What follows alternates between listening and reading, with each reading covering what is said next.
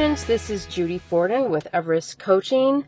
Okay, we are in the last week of September. It is the last week of the third quarter. So I want you to do a couple things. We're going to be sending out our October mini business plan. So that happens every month. So you know what to do there, right? Mark out the days you're not going to be working. Count up the days you are. Count up how many appointments you want to go on, how many listings you want to take, how many closings you're going to have. It's all on the sheet that will be sent to you. Then the second thing is we're going to send out a quarterly review. I want you to do a review of where are you at right now? Where are you going to be at the end of this month? Are you where you're supposed to be?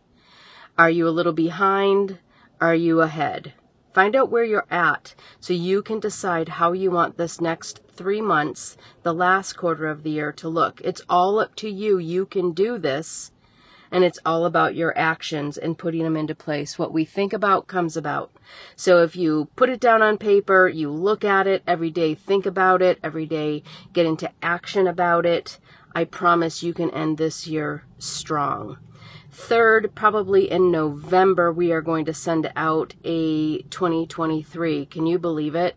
2023 business plan. I want you to get that started now. I want you to start planning. Honestly, the people that I coach right now, I'm telling them this week that next year starts now.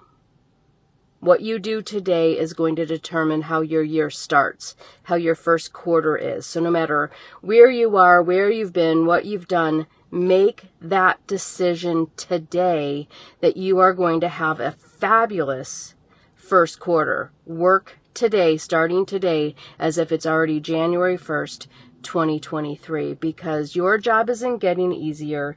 You're just getting better. And by putting all of these things in place is going to make you that much stronger and that much more on track for the goals that you want, make you really excited, confident, and to be the agent that you want to be. All right, you guys, go make it a great week.